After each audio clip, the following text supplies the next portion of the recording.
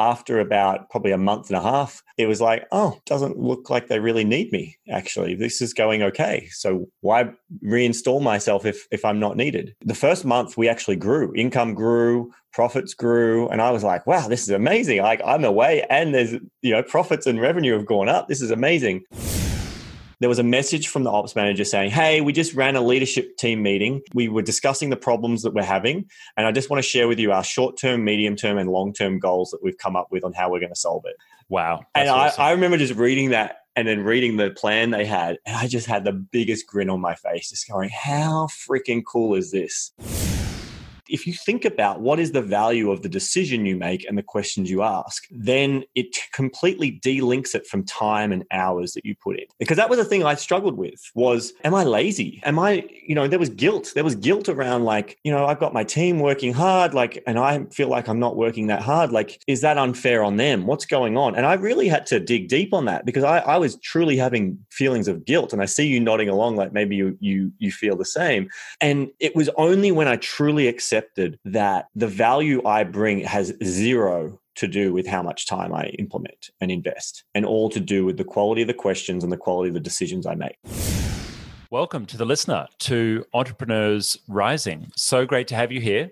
This is our podcast, Carl Taylor, Peter Moriarty, where we are helping entrepreneurs grow. We are looking to rise the tide of all boats. We're looking forward to sharing our very unique entrepreneurial journeys with you. Carl, my co-host, is here with me. How you doing, Carl? I'm doing amazing, Pete. Awesome. So thrilled. So in this episode, we're going to be talking about the role of a CEO broadly, but from the perspective of stepping away from your business for periods of time. And I've got to say, this is something that I really admire about Carl. This is something that really inspires me about you, Carl, is your ability to disconnect yourself from the business. And perhaps that's related to this is not your first business. Like I'm still in my first significant business. It's very much attached to my ego and all of those things. But also, I think your ability to let your team do what needs to be done and really remove the Carl from the business. And I know that recently you removed Carl from the business for an extended period of time. And that's where I'd like to start this conversation from, because I think it wasn't just like a couple of weeks, it was a couple of months. And it was without warning as well. There was no prep time for that. There was no, I'm going to India to find myself. It was, hey guys, I need this time. And I don't know when I'll be back. I don't know when I'm going to be back. And Carl's out. Yeah. So tell us, first of all, what started it? Why did you make this decision? And then let's go from there. All right. Yeah, there's a lot of dot points I want to connect for this. But let's start with essentially the 8 months to this episode being recorded. So 8 months, I think it was 8 months, 7 to 8 months. It's all a bit of a blur in my head. But basically, I had a long-term relationship, a 6.5-year relationship, come to an end, kind of unexpectedly, to be honest. It was a bit of a shock to the system. I was one of the first calls. You were in shock. I definitely was in shock. And I just was like, okay, when it happened and it kind of is like, all right, this is actually happening. I need some time and space. I just got to heal and work on me. I just got to go, okay, work through this. And there were a number of questions in my head. There were questions in my head like, am I okay with this? Do I want to try and fight for her? Do I want to try and keep the relationship? Like there were all these thoughts in my head that I just was like, I need to figure this out. And so I just said to my team, I said, hey guys, here's what's happened. And I just need some time and space. I'm just going to disconnect. I'm going to Thailand and don't expect to reach me. I mean, you might be able to reach me a couple of times, but in general, you should assume if you send me a message that you won't get a response. Wow. I trust you. I know that you guys have got this sorted. And look, if there's anything major, how, you can hit me up on Voxer. There's ways you can make it aware that you really desperately need me. But I'm just telling you I'm going to be gone for a few weeks. And that's what I said. It was just a few weeks initially. That's all I thought. Every one of my control freak bones is tingling right now. And so I did. I stopped attending the team meetings. I still had Slack on my phone, but yeah, I didn't go to any team meetings. And I went off to Thailand and hung out with a friend over there. And then a few other friends came and joined us, which was great. And I just really focused on being present. I started listening to a lot more audiobooks and really just was working on me, and ticking things off my bucket list was another big thing that I started doing. I started going, okay, well, what else can I do outside of the business? What had I been putting off in my relationship? And it was a lot of the bucket list. So I just started ticking that off.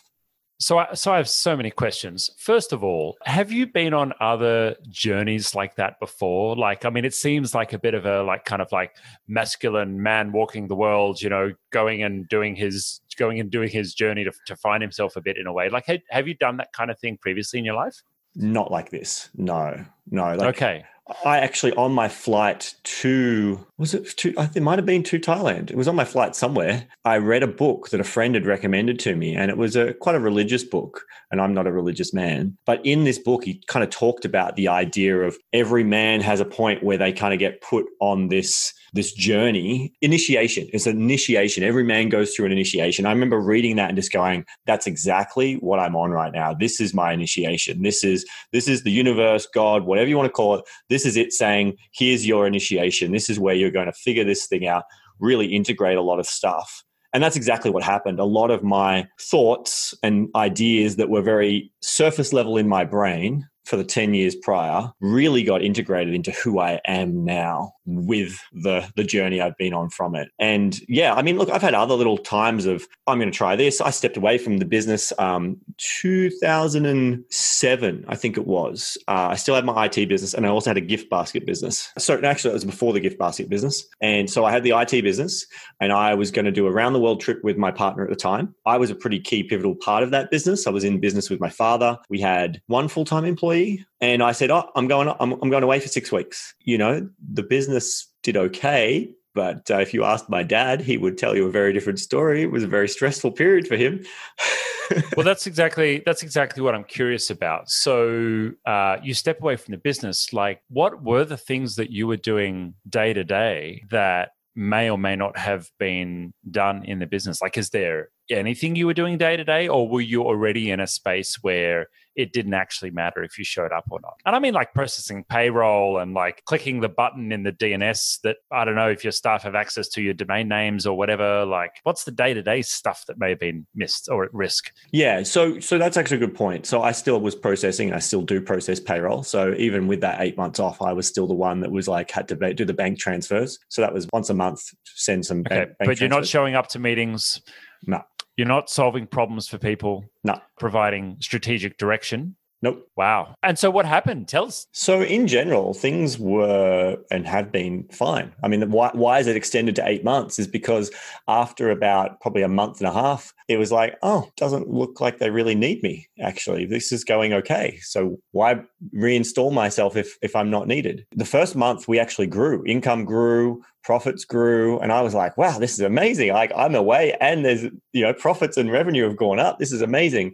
Over the first 3 months, the quarter of that, the first month went up, and then the next 2 months were contractions. We higher churn, more people, we're a subscription. So churn means people have left the subscription. So our churn went up. Our number of new members continued to be the same, but we had a bigger spike in churn. So when that got reported to me, so that was the main thing. I was still getting reports from my ops manager saying, here's what's going on. Here's the report from our team meetings. I was able to at least ask the question and say, hey, I noticed that churn's really going up a lot. Like, what's going on? And so just asking that question, my ops manager would go off and do whatever, and she'd come back and go, here's what we've talked about. And I still remember, I can't remember how many months in it was, but I remember I had the biggest smile on my face. One day I checked Slack. So if you're not sure when I keep talking about Slack, it's like a chat tool that we use internally. It's our office. It's how we communicate with the entire team. And there was a message from the ops manager saying, hey, we just ran a leadership team meeting. We were discussing the problems that we're having. And I just want to share with you our short-term, medium-term, and long-term goals that we've come up with on how we're going to solve it. Wow. And awesome. I remember just reading that and then reading the plan they had. And I just had the biggest grin on my face, just going, how freaking cool is this? I'm not even there. All I did was ask a question to highlight a problem that I could see that maybe they hadn't noticed, maybe they had. And then they're working together to go, all right, how we're going to fix it. And not just how we're going to fix it with a Band-Aid, but short-term, medium-term, long-term, here's what we're going to do. And I had, so much gratitude and to have that situation. But I think that, we talked about what is the role of a CEO? What is the role of a leader? I truly believe that when you're at the position where you are the leader in your business, you're no longer an operator. You have zero involvement in the day-to-day. Your value comes from asking questions and making decisions. That's it. I agree. That's it. I agree strongly. Asking questions, making decisions. Now, some people would go, well, how many hours do you work? To ask good questions and make decisions, I might do a year's worth and earn my keep, my salary, my everything by just making 2 or 3 really great decisions in a year, right? Now, I make more than that. If you think about what is the value of the decision you make and the questions you ask, then it completely delinks it from time and hours that you put in. Because that was the thing I struggled with was, am I lazy? Am I, there was guilt. There was guilt around I've got my team working hard, and I feel like I'm not working that hard. Is that unfair on them? What's going on? And I really had to dig deep on that because I was truly having feelings of guilt. And I see you nodding along like maybe you feel the same. And it was only when I truly accepted that the value I bring has zero to do with how much time I implement and invest, and all to do with the quality of the questions and the quality of the decisions I make. And that can be done from anywhere, can be done sometimes just over a quick message of voice or Slack. And actually, the better state my head is in, the better, more peaceful and centered I am, the better quality my decisions and my questions are going to be. So actually, the less I work and the less stressed state I'm in, the more value I actually bring to the business. I think this is probably one of the biggest fears for a business owner, full stop. And to the listener, I want to take you on a little journey. I want you to imagine it's 11 a.m. on a Tuesday. Your whole team is busy and you get in the car and you drive to the movies and you go and watch a movie. And everyone just has all this fear rush up through their body, right? That kind of freedom and that kind of discipline to say, I will not be chained to my business, takes sometimes years of unwinding. I mean, it took me years to unwind that. And I'm still uncomfortable with it. I still have a bit of that anxiety of got to check Hangouts, see what messages might have come through from the team. I rarely work Mondays or Fridays at the moment. I'm down in a pretty solid routine for myself, which is Tuesday, Wednesday, Thursday. And that's working well for me right now. That'll, I'm sure, modify and change. But for this business, that works well. I just want to put so much weight behind what you've said, Carl, is that your responsibility is to make good decisions, ask good questions as well. There's one thing that I want to ask, though, which always comes to mind for me, and that's that where is the role of strategy and strategic direction? I understand we're both big fans of the book, The Great Game of Business, Yes. Putting the responsibility of the business and the finances and fixing stuff in the hands of everyone and then rewarding everyone when the business does well. So we both have full open book management. If you haven't read that book before, The Great Game of Business, great book. But I'm curious, Carl, surely the CEO has to bring some strategy to the table. What are your thoughts on that? And I agree. Yeah. And that's a distinction. I had this kind of model and framework I talk about the entrepreneur journey and the different phases you go through, from self-employed to manager to leader to investor. And that's one of the key distinctions between investor and leader. If you're a leader, you are the strategic visionary. You're still the one who is leading. So the CEO role. Right, exactly. You're wearing the hat of CEO. You're wearing the hat of CEO. You're the one that is ultimately making those strategic decisions. Even if the team are coming up with the strategy and they are maybe empowered to certain things, there are still going to be certain things that either you override or you need to be briefed on before, and you make the final call on. So overall, I'm still the one looking at the overall marketplace of where Automation Agency is.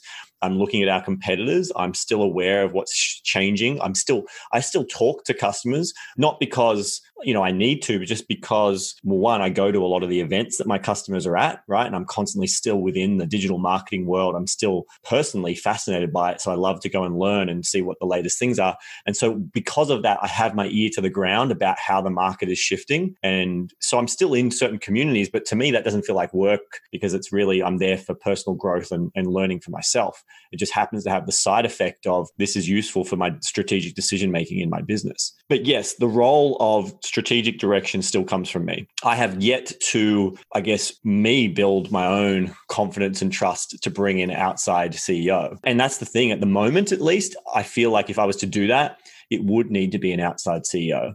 And that kind of scares me because all of my top level managers, all of my like leadership team have grown from within. They've come on a journey from a lower level and they've come up, which means they have my culture. They have those things. I know in corporate, it's big and usual to just bring in an external CEO. That's kind of scares the shit out of me a little bit. Not in small business land. It doesn't really work like that. The culture's too ingrained. I mean, I've had successful executives join the business through acquisition recently. That's worked well for us. And so I think, like anything in business, you start with dating and then you move to engagement and then you get married, right? Like you don't just like put up an ad on Seek looking for a kick-ass CEO, come and run the business. Here's the keys. There you go. Some people would. Some people would. And look, some people have put on like a general manager in that way. For both of us, culture is really important. And, and we care less about, just the dollars at the end of the day. We really both care about contribution. I'm sure we'll cover that in depth in an upcoming episode on, around motivation. But that's interesting. Now, I want to kind of circle back a little bit. Would you say that CEO role, and by the way, I think you're a bit further developed in your founder entrepreneur skills, or let's say founder entrepreneur energy, and the difference between that energy and like the CEO energy. For me, it's kind of like it's a new thing to be stepping out of the business and managing other investments and managing other initiatives and businesses outside of my main. That's the new thing. I'm still developing that. I think you kind of float in and out of those different modes well. But I'm curious, in that period when you were out, you mentioned your operations manager was, doing a bit of feedback back and forward with you. Would you say that she took on like an interim CEO role, or was it just a complete democracy between your leadership team and they just all worked it out together? Like, did a leader emerge, or was it everyone just kind of working it out? We very much have a culture of everyone contribute. Like that's very much part of our DNA and culture. Like even for me, even if I've got an idea, I will never just come in and go, hey, here's what we're doing, guys. Even if I've made the decision internally in my own head, I got to get buy-in. I got to get buy-in. Exactly. So I'll come in and go, hey guys, like here's the problem I'm trying to solve. Anyone have any solutions? And see if anyone, because sometimes they'll have a better idea than I would anyway. And then I'll show mine. We'll go, here's something I'm thinking about. What are your thoughts? What do you, what could we do better? Or do you like that? What have I not thought about? What are the challenges? So I've built a lot of that culture. Now, our ops manager, Riza, she very much kind of took that leadership role because she got given that. She was originally our HR manager. She was head of team development. And then it was probably only like 3 or 4 months before the breakup happened, I promoted her into the operations manager role. It was still a fairly new role for her. But I could see that she had that entrepreneurial flair. She had the hunger. Like she was on her own time outside of working hours. She was going and putting herself through marketing courses. She was actively looking to consume and learn and grow. And it was like, okay, this is someone that I want to nurture and develop, and she can bring a lot of value, and I can continue to support her. And we had a conversation, even her and I, where I said, I could see one day you'll go out there and run your own business. And I said to her, look, I fully support that if you choose to do that, but I'd really love to continue to work with you. So even if you choose to go and do your own business, I would love to either be an investor or somehow involved. And she came back to me and she said, yeah, you know what, Carl, I can see that, but I think I'd do a lot better and we'd get a lot further if we just work together. And that was when I was like, okay, operations manager material right here. Yeah, it sounds like a strong integrator role. Totally. Very strong. Yeah. Very strong on the integrator. And that was a pivotal thing of going, okay, so she did have and does have full authority to make any operational decisions around, who should get refunds, clients, do we sell this, do we not sell that? Like she was able to handle all client complaints between her and the client experience team. Client experience team knew, don't come to Carl with, there's this client who's unhappy, go to Riza and talk, and she'll make the decision about what she'll do, what she won't. And one of the things, I had an early conversation with my management team when I first kind of built the management team. I remember saying to them, I said, look, guys, I want you to make decisions. I don't want you to run everything past me. And in the beginning, I had like a Google Doc that was like, here's all the things you're approved to, this much dollars, refunds, all these kind of things. Here's a framework of what you are allowed to make decisions based on. If it's over these thresholds, involve me. If it's within these thresholds, You make your call, do whatever you choose and feel is right in the moment. And I said to them, don't be afraid of making a bad decision, because if you make a decision that I won't agree with, I will back you no matter what. Yeah. Right. You make a decision that even if I wouldn't have made that same decision, I will stand by you. I will back you. I will stick up for you if a client or supplier or whoever is not, or a staff member is not happy. I will come to bat for you because I'll stand by your decision.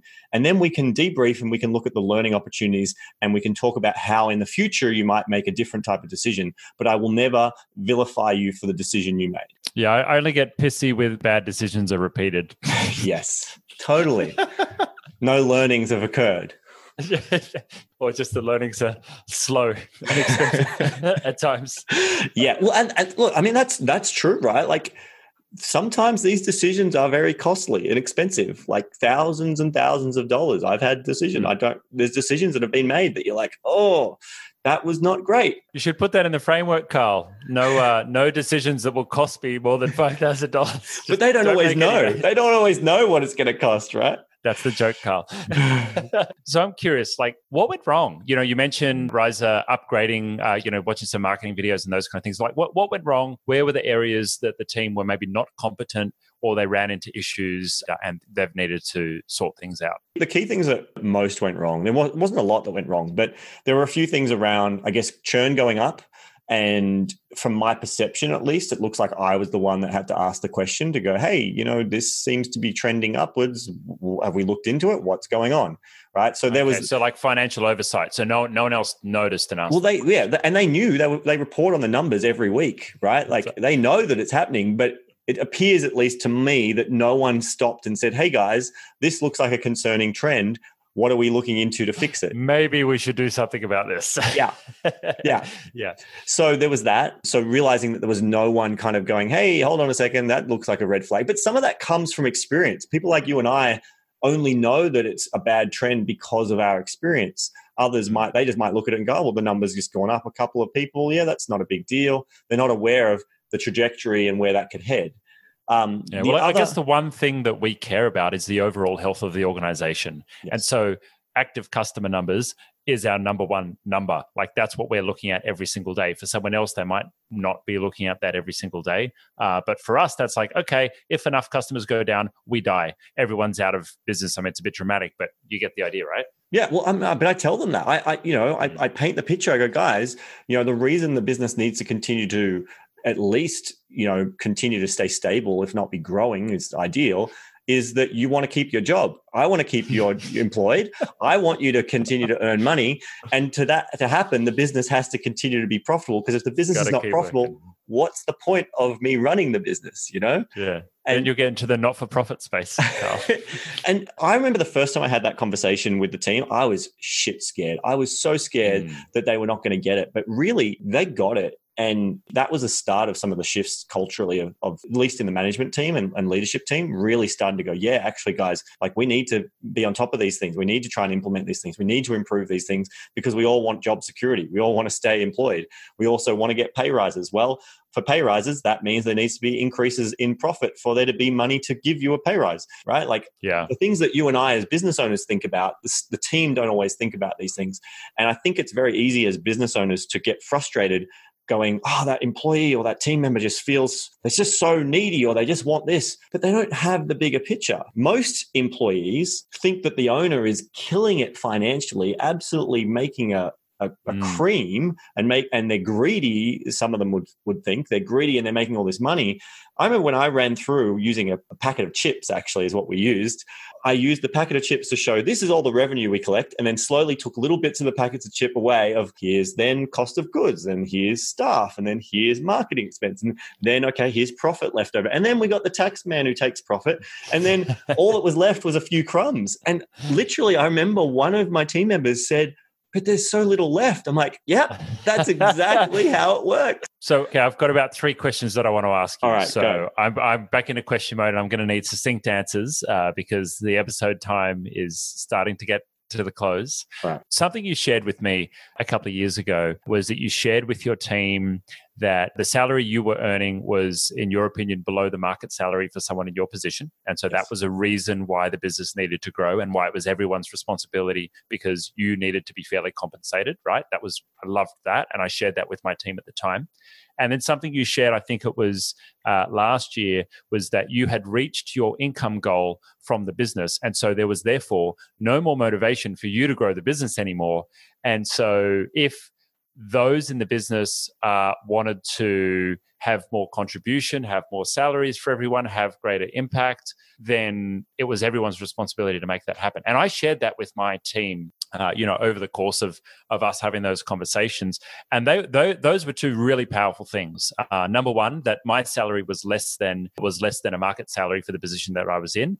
And then number two, basically the kind of like I quit speech. Like, look, I'm happy with my income. Yes, below market, but I'm also happy with it. I have no motivation to grow this anymore. But switching to more of a contribution type mindset. Thank you for leading. That was really, really cool for me personally, and me being able to say to the team, hey, look, we can affect more people, we can do more, we can employ more people, we can change more lives inside and outside our business, but it's going to require making more money. Anyway, that's not my question. My question is, what the hell did your customers think? You left the business, you're posting on Facebook about, hey, Carl's out of the business. What happened there? Because I know there's like one or two stories, and I want to hear how that went, because that's another fear of mine. I like to be liked, be in good standing. I like to have a good image. I think it would kill me to actually post on Facebook like, I've been out of the business for 2 months. Yeah. Like, I didn't really think about that strategically too much, because I am connected on Facebook with a lot of clients. And in particular, there was one client who reached out and they were not happy. They were having some problems in the business. They were feeling not looked after.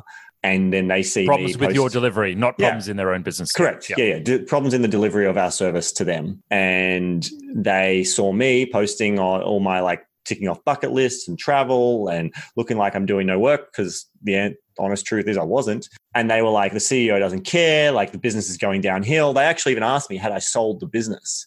The message they sent me was like, have you sold the business? Because it seems like you don't care, and it seems like it's all gone downhill.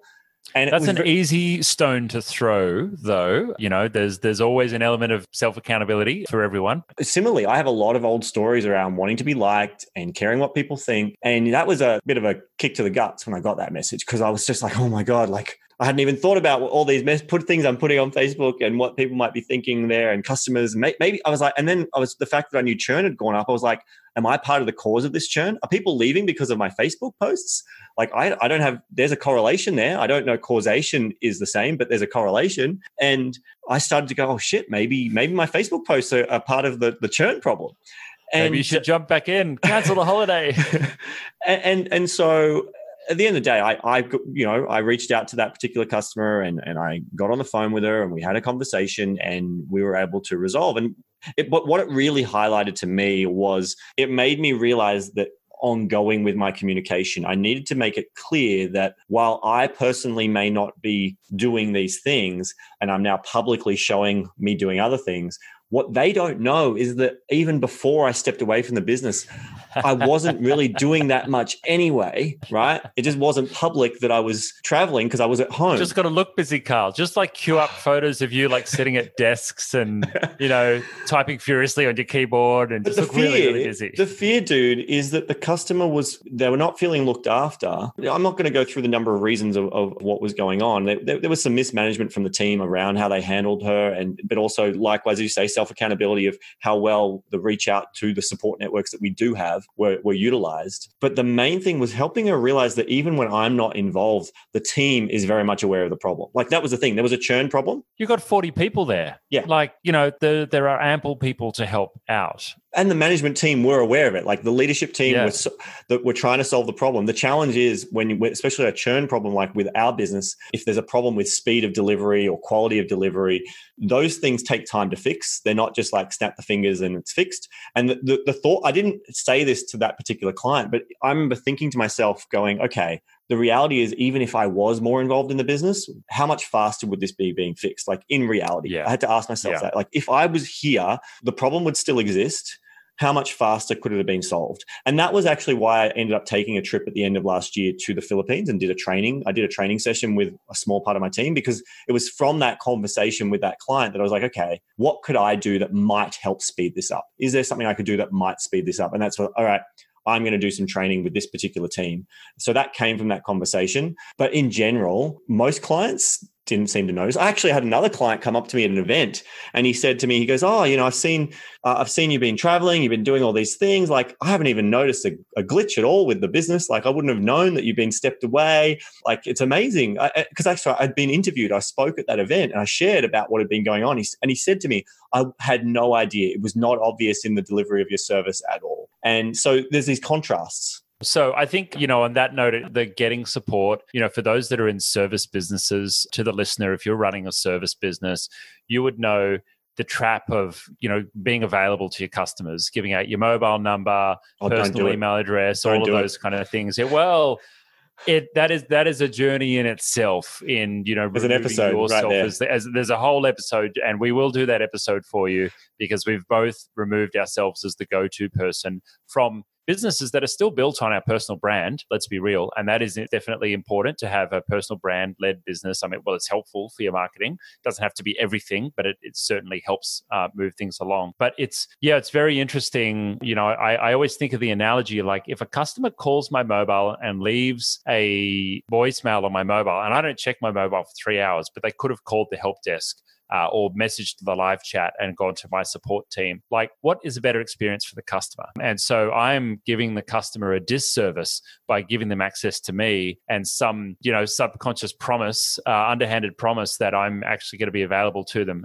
But anyway, I think we've covered the customer piece. It's interesting to see that, it's great to see that you were able to resolve that. I think the difference here is you don't have to be reactionarily, I don't know if that's a word, available to customers, but it is your responsibility to lead the architecture of customers getting good service. Those are two different things. Responding to things not going well, that needs to be someone's job, but also architecting the service so that it's actually delivered effectively, and customers have the feedback channels, and customers have ways of getting things resolved, and you have a resolution process internally so that things work. Like, that is the responsibility. Now, you don't have to build it yourself as the CEO, but you have to make sure that happens in your business. And so if, to the listener, you are having a lot of escalations, we call them in the IT world, that are coming to you. If you're getting customers that are emailing you saying, hey, what's happening with my project? If you've got customers hitting you up on Facebook saying, hey, what's going on? And neither Carl nor I are immune to those things. They come through thick and fast every week, and that's fine.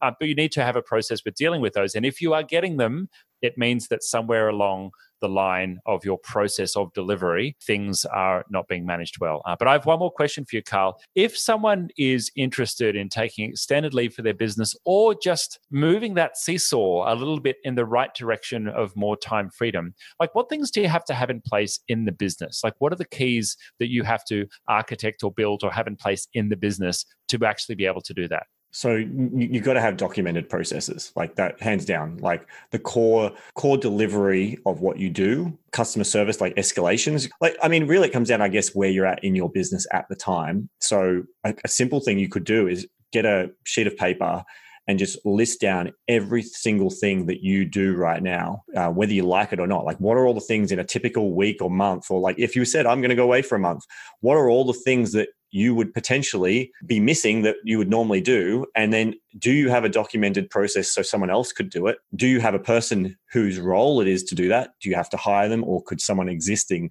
take on that role? Now you've got the process. And some of them, though, maybe you don't even need to do, right? Like, maybe you're just doing it and it doesn't need to be done. That's really getting clear, I guess, vision on what you're going to be needed if you're going to take more time off. Like, let's say, even if you started with, instead of taking weeks off, you just go, I'm going to take Mondays off. Well, what do you typically do on a Monday? And are all those things someone else could do, or could technology do? I'm a big believer in automation. And to me, automation is about technology and it's about team, right? Some people think of automation and they just think of tech. That's all they think. And I used to be like that. I think of automation as just me not doing it. And that can be tech, or it can be team, can be people automation as well. So it's really about installing automation is what you need to do. You very much need to install some automation in your business. And then that comes down to training the team. That comes down to having good documented processes. It has the right people doing certain roles and knowing what to do. And then if you're more at the level where the things you're doing is decision making, well, then you need to have those kind of documented processes and guidance of what they're, and have the conversation with various team members about what they're authorized to make decisions on. Give them, because sometimes I think it's easy as a business owner to go, why aren't they making the decision? I'm frustrated. Have you ever actually said to them, I want you to make the decision. I trust your decision making. Here's what I trust you to do. There's a lot of power in that and giving that trust and endorsement to a team member. So have you had that conversation with the people you want to be making decisions? They're probably the key things that need to be. I really love that you covered both process and people, because the two have to work symbiotically together. Part of it is, yes, absolutely documenting the process, but also and maybe it is still process, but having processes, frameworks, and an environment in place that allows people to make good decisions and to solve problems. There's a couple of things I want to add a bit of color to, my own little bit of color. Tim Ferriss has a really good framework for this in the 4-Hour Workweek, which is doing a task audit, which is what you mentioned, writing down all the things that you're doing. Tim Ferriss's framework is next to each one, write down automate, delegate, or delete. And that's really cool. So once you've done that list of tasks, you can either automate with people or technology. Delegate or delete is just stop doing them. Some things we just don't need to do anymore. And if you're interested in doing a task audit, one of the apps that I really love is called rescuetime.com. And what that does, it throws a little app on your computer, tracks what you do all week. And at the end of the week, it lets you know where you spent your time. So it might be 4 hours on email. It might be 10 hours on Facebook. It's quite confronting the first few weeks that it runs. And I've been using that little app for about 8 years. Every Monday sends me a report on my week. And one of the cool things that you can do is after you've optimized your time and got all of the really bad things off your plate and delegated them out to the team, then you can start optimizing on how little work can I actually do each week? How little time can I spend in front of the computer each week? And if you can get that under 20 hours, you're doing pretty good. And so I've had that under 20 hours consistently for probably a couple of years now. And I feel really good about that. And it's not rocket science. There are challenges around what stage of business you're at and as the business matures. And, as we've talked about in this episode, the CEO role never really completely disappears. There are always things to do. There are always thinking things to do. You don't always have to put in an 8-hour or a 10-hour day. There are always responsibilities. It doesn't necessarily mean there are always activities. But focusing on your skill, flexing that muscle of delegation is a really important one. So I think there's, 5 stages of delegation or 7 stages or whatever. You can Google it and kind of look through some of those guides there. But being good at that process, as Carl said, if you have a framework that you can create, which is hey, I want you to do this thing for me and I want you to make the decision. There's a process of getting there. The first is, all right, this is how I do it. You can watch me. The next one is, okay, we'll do it together or collaboratively. The next stage is you do it and I'll observe. And the final stage is, you just do it and just send me reports and just, kind of let me know that it's done. Maybe level 6 is I don't even have to think about it anymore because it is just done. And so that's a process of getting good at that. And I think that's probably the number one job of the entrepreneur as your business grows and scales and you add more resources, if that's what you need to make more things happen, is just continually taking off those hats. Hat after hat after hat after hat is being taken off until eventually you kind of end up as a, a board member, advisor, advising, and then, potentially you put in that CEO, right?